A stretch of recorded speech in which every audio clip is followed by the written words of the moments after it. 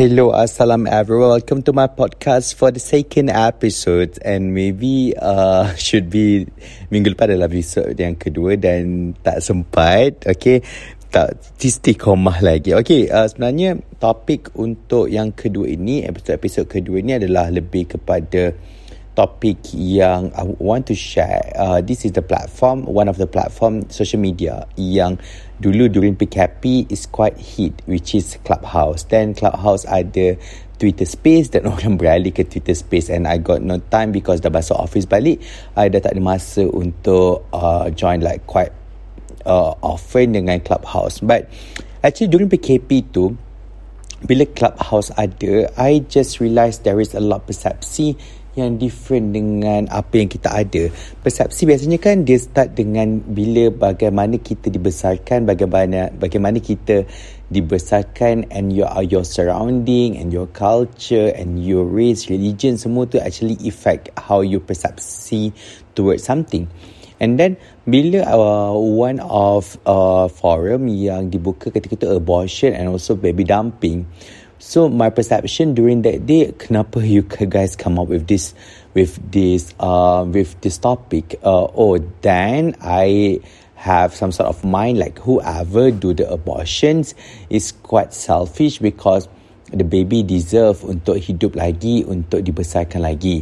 Dan bila I dapat tahu yang sebenarnya women out there have different some sorts of perceptions toward abortions. For them, abortions should be legalized. And actually dekat Malaysia, abortion is legalized. Sebenarnya bukan abortion legalized lah. Dalam Islam dekat Malaysia ini, abortion sebenarnya boleh dalam ada umur, ada faktor jangka masa kandungan tu masa yang sama atas sebab tertentu. Tapi dekat Malaysia kalau suka-suka you cannot abortion, you cannot abort ataupun menggugurkan bayi secara suka-suka. That's why it's illegal dekat Malaysia. So during that time bila topik tu keluar, I have some sort of idea yang no tak boleh, kita tak boleh nak buat gugurkan baby ni because I have my own perception, I've been raised that way and media told me that way. Actually bila sepanjang the conversation, I realised something yang sebenarnya abortion is fair for women. They said that time yang it's not fair for them to mengandungkan baby sedangkan they need to face all the struggle, not a man. Perempuan tu sendiri perlu face all the struggle, the stigma, the perceptions and how people looking down towards them. And sebagai perempuan, dia rasa dia ada hak untuk menggugurkan baby tu because to face the journey, 9 months journey, after 9 months to raise all the baby is their responsibility. Okay, bukan lelaki. Wow, another ting. Time tu dia macam you have 1 point, I je ketinggalan 1 point. Okay, so macam okay, it's quite realistic. Betul juga kerana perempuan lah orang yang akan membesarkan baby tu.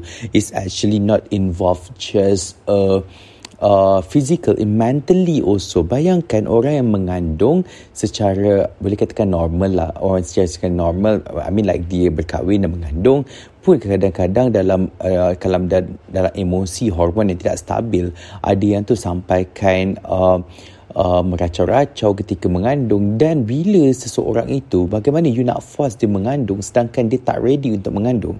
And we don't talk about halal haram here, we talk about someone to face it ataupun untuk melalui kadang-kadang masa itu dengan betul, dengan mentally, dengan physically yang betul. So lepas je forum tu habis, I mean like room tu selesai, I macam terduduk, I terfikir macam kenapa aku ada persepsi yang ini and dia ada persepsi yang ini, mungkin berlainan jantina. And I was thinking juga macam kenapa aku tak terfikir that way and kenapa dia ada terfikir that way dan mungkin cara dibesar itu berbeza, faktor agama dan cara kita dimomokkan. Dan sebenarnya untuk seseorang itu kalau dah terlepas ataupun telah membuat satu kesalahan, apa yang paling penting adalah kita accept kesalahan untuk mereka meneruskan kehidupan. Kadang-kadang apa yang kita rasakan mengapa sebenarnya mereka ini tidak boleh melalui 9 bulan itu dengan tenang adalah disebabkan stigma. stigma masyarakat mengenai sesuatu perkara, stigma masyarakat mengenai sesuatu tingkah laku, stigma masyarakat mengenai kalau dia ini lembut, dia ini songsang, stigma masyarakat mengenai dia ini seksi, dia ini perempuan jahat. Stigma, I mean like you set the mind, you set context dekat orang tu sebenarnya this is how they behave, macam ni lah dia sebenarnya. Okay, dan stigma itu yang membuatkan kita tak accept people out there, dan stigma daripada orang lain yang menakut-nakutkan, yang membuatkan parents atau family, whoever persons yang tengah dalam situasi begini tidak boleh menerima mereka. Bayangkan bagaimana mereka ingin meneruskan kehidupan 9 bulan itu tanpa support. Dan sebenarnya kita kena faham banyak kanak-kanak ataupun remaja-remaja kat luar sana, we have been through all this shit during kita punya past day. Kita buat salah, kita kena marah, dan bila kita berbuat sesuatu yang salah, kita takut untuk mengaku salah kerana kita rasa kesalahan itu akan berikan impact kepada kita. Sebenarnya kesalahan, semua orang membuat kesalahan, dan bagaimana sesuatu perkara itu kita boleh accept supaya mereka merasakan kesalahan mereka ini terhenti di sini, dan apa yang lebih penting adalah future mereka. Future itu perlu dibimbing dan diberi support. Okay? Dan sebenarnya I rasa yang sebenarnya kebanyakan anak-anak kat luar sana melakukan baby dumping kerana mereka takut. Bukan mereka tak sayang, tapi mereka takut akan situasi yang tidak boleh menerima mereka.